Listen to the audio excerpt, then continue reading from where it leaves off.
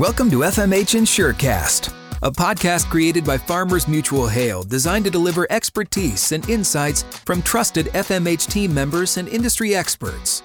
Each new episode will dive into new products, industry updates, and innovative solutions. Let's get to today's topic. Well, hello and welcome back to the FMH InsureCast. We appreciate you joining us here again.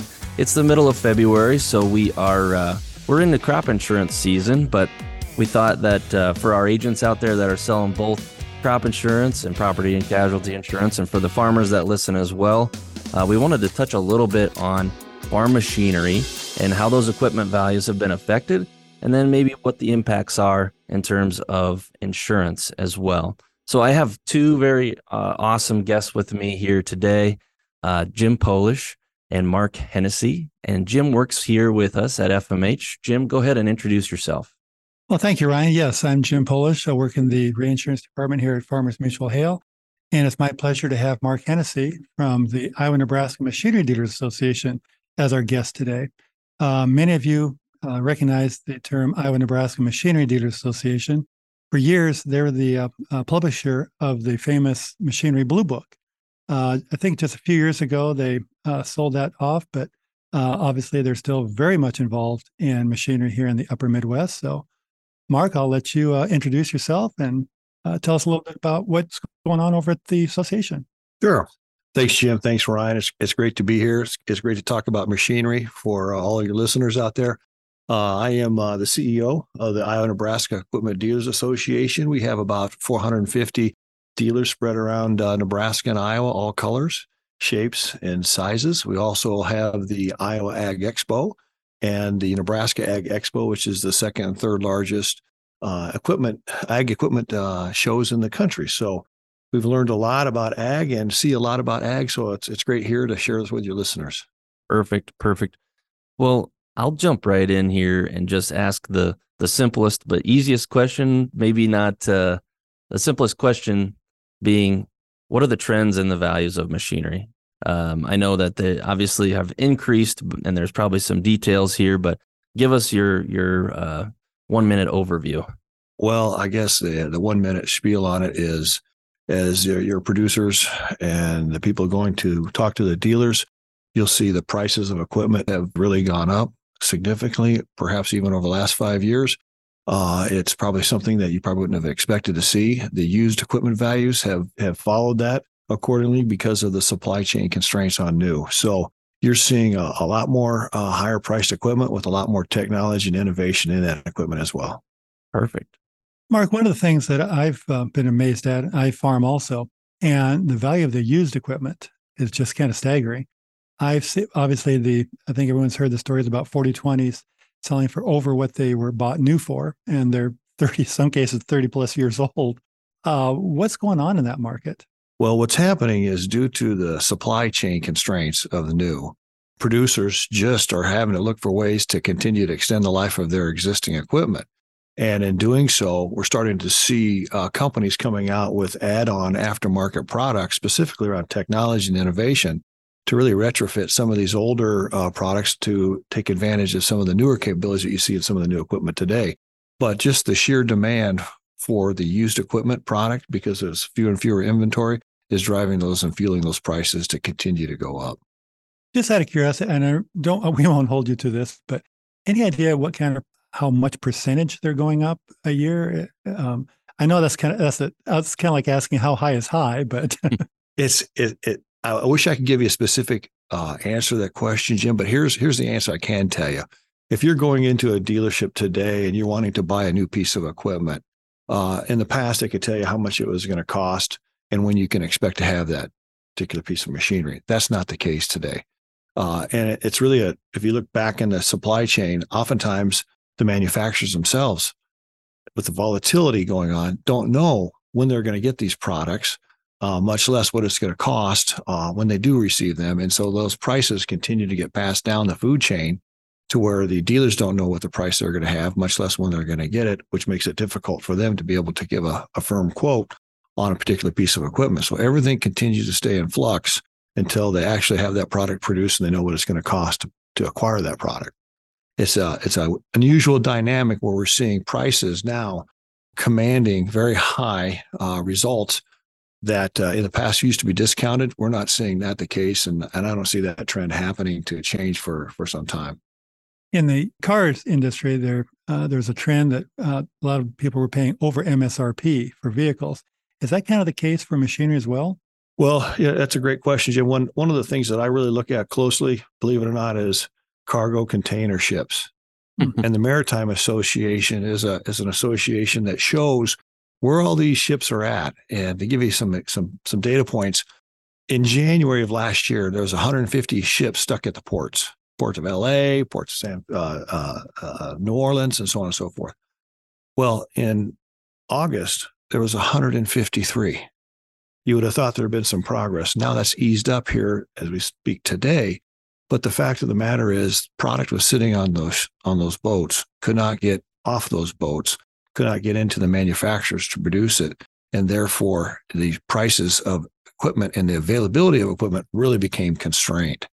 And at the time, we had farmers who had some money in 2022 who wanted to buy product. All of a sudden, they had no product to buy. Right. And of course, that's intersecting with probably a little bit more demand on the equipment side thing at this point, just given where commodity prices are. Can you talk about maybe what portion of the increase in the equipment cost is coming from just more supply chain issues versus demand from growers? I think you're seeing just the raw cost of the raw materials themselves, which is wire harnesses. The amount of technology that's going into these products is just driving those products up. You've seen contracts that have recently been signed with Deere and Case on just the labor agreements and the clauses that are involved just to produce the product. That's driving themselves up as well. So all these components are kind of coming together at the same time. That's causing these premiums. And to your question, Jim, about discounting or getting above market, I think you're going to see no end in price relief in the near term. And I think the producers can expect to see if they want a product, they better order it, and they may not know when they're going to get it, but at least they're going to have the opportunity to get that product sometime in the growing season. Mark, this again, kind of another dumb question, so I apologize in advance. But I would think the market for like some of these big used quad track tractors, et cetera, would be very limited, especially after they've had maybe 10,000 hours on them. But they still seem to be selling. To me, that's amazing. Any idea where they're going? Well, you start to see the trend in farming today. You're seeing fewer and fewer smaller farms and more 4,000, 6,000, 10,000 on upsized operations. And so those big pieces of iron, not just one or two, but some of these organizations have multiple pieces and multiple combines, and they'll consume those things. Plus, they happen to have service technicians that can work on their equipment that continue to extend the life as best they can. So they're trying to get the most out of that capital expenditure to give it as much useful life as they can before they have to finally let go of it. Sure. So on that note, do you see the prices of larger pieces of equipment going up more sharply because of that? Or is there category between large and small pieces of equipment where we're not seeing as big of a increase in costs? I think what we saw in the small horsepower, 40 horsepower and down market, when COVID hit, all of a sudden there are a lot of people who decide they want to have their own little acre or two of their own production, sure, growing their own fruit and so forth. Their slice of heaven. Yes. And so that drove up demand really quickly for those smaller products, and the price went up accordingly. What we're seeing on the higher end products is you're still seeing some appreciation in that. I think there's going to be a couple of variables in 2023 and 2024 that's going to play out. And one's going to be, I just saw a study this morning by Purdue University where they talked about over 7 out of 10 producers think now is not a good time to make a large investment in their farm operation. And so 39%, to your point, Jim, was saying high prices for the equipment itself is making me push the pause button. There's another 25% that was saying high interest rates in the overall economy and commodities. What's going to happen here? I've been burned in the past and I've learned from my mistakes. I think I want to take a more of a conservative approach. And that's what the Purdue University study just recently came out with on February 7th that was published. No, and I think that's good news since the last time we came off of a commodities super cycle, so to speak, we had a lot of people buying equipment. And I think it did hurt some farms out there to have that large investment on their books when prices turned against them. But gonna change gears here just a little bit. When we were talking here before we started the show, I know, Jim, you mentioned how much technology is built into these machines anymore. Can you just talk in generalities about how the values have changed in terms? I see here we have a report from Deere that says they anticipate 10% of their revenue is going to come from technology fused by 2030. Can we talk a little bit about that? Oh, absolutely. You'll see a combine that have up to 27 controllers.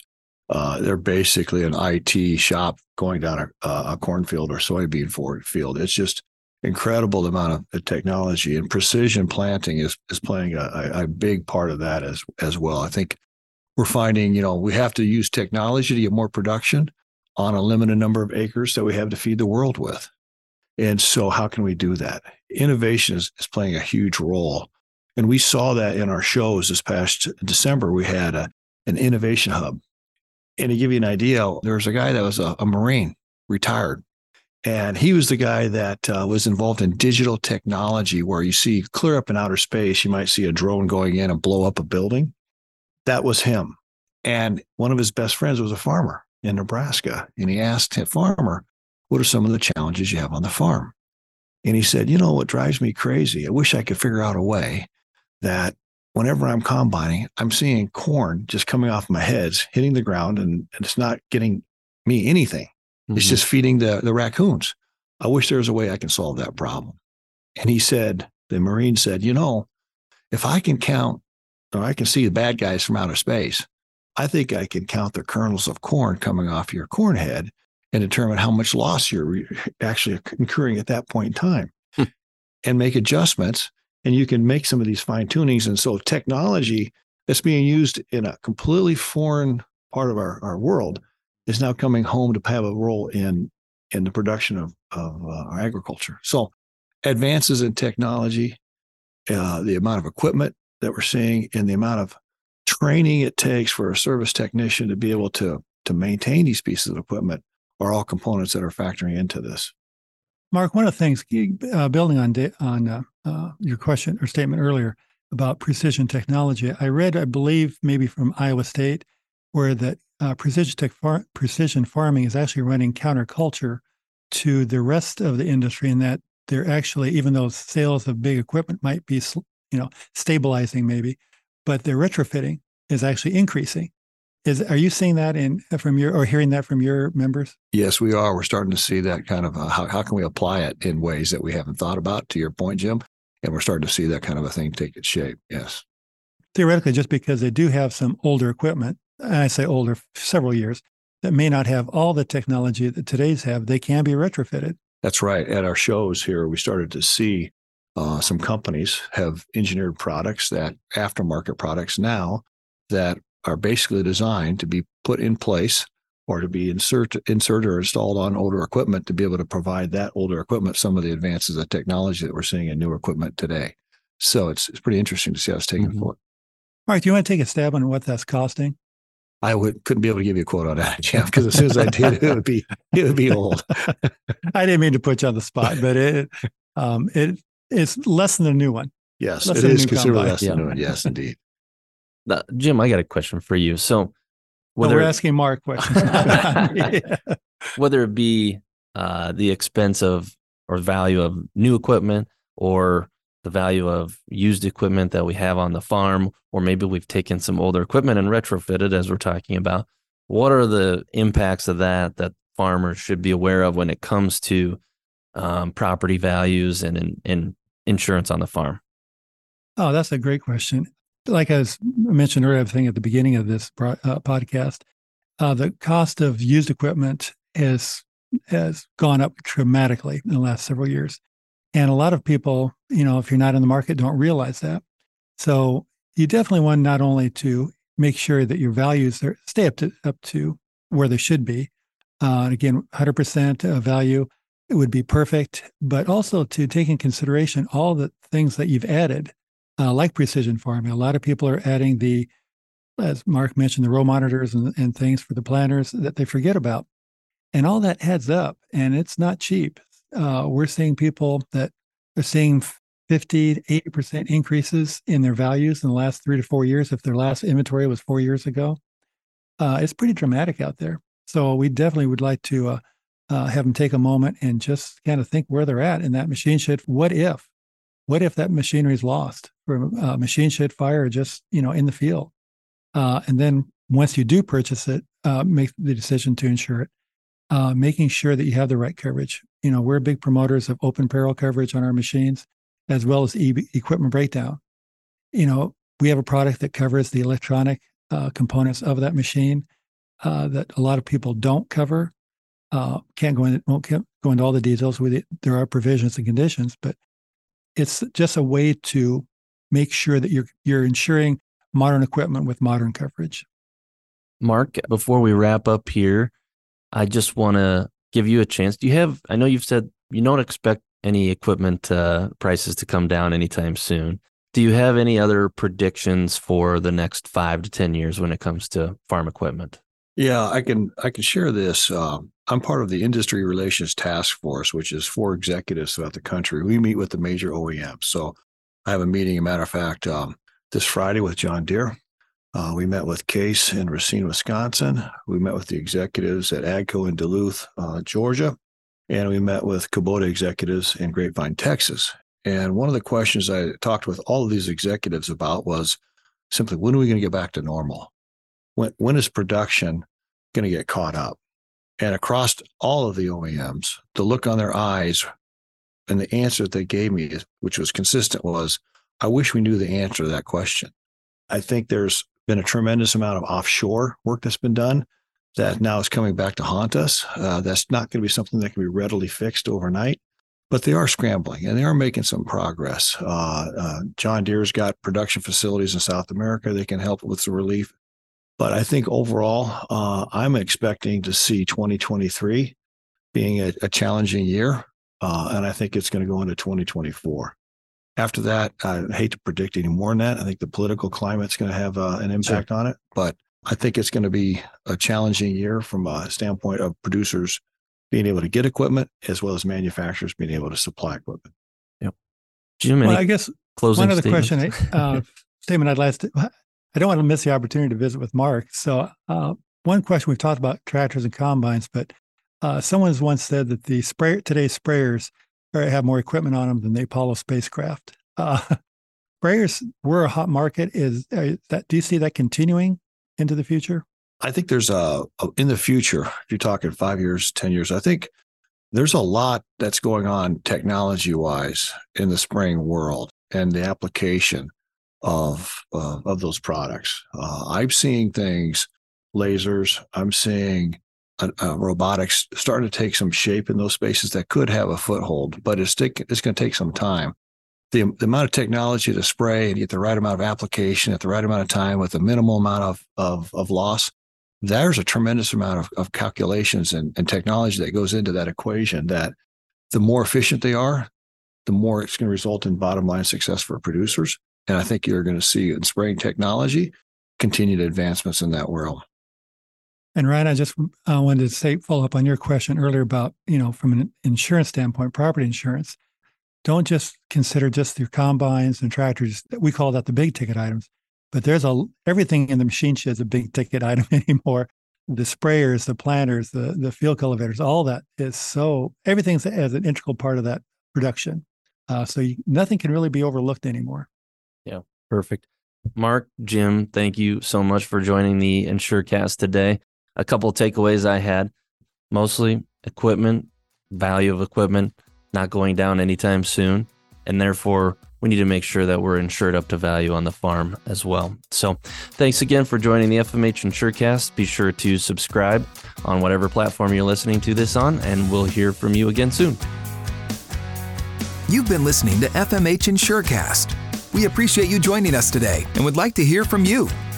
If you have questions about today's topic or an idea to share for an upcoming podcast, you can contact us at fmhpodcast@fmh.com. Thanks for listening. This podcast is intended for information purposes only. See policy provisions, terms, and conditions for details. Products underwritten by Farmers Mutual Hail Insurance Company of Iowa and its affiliates, West Des Moines, Iowa. Farmers Mutual Hail is an equal opportunity provider.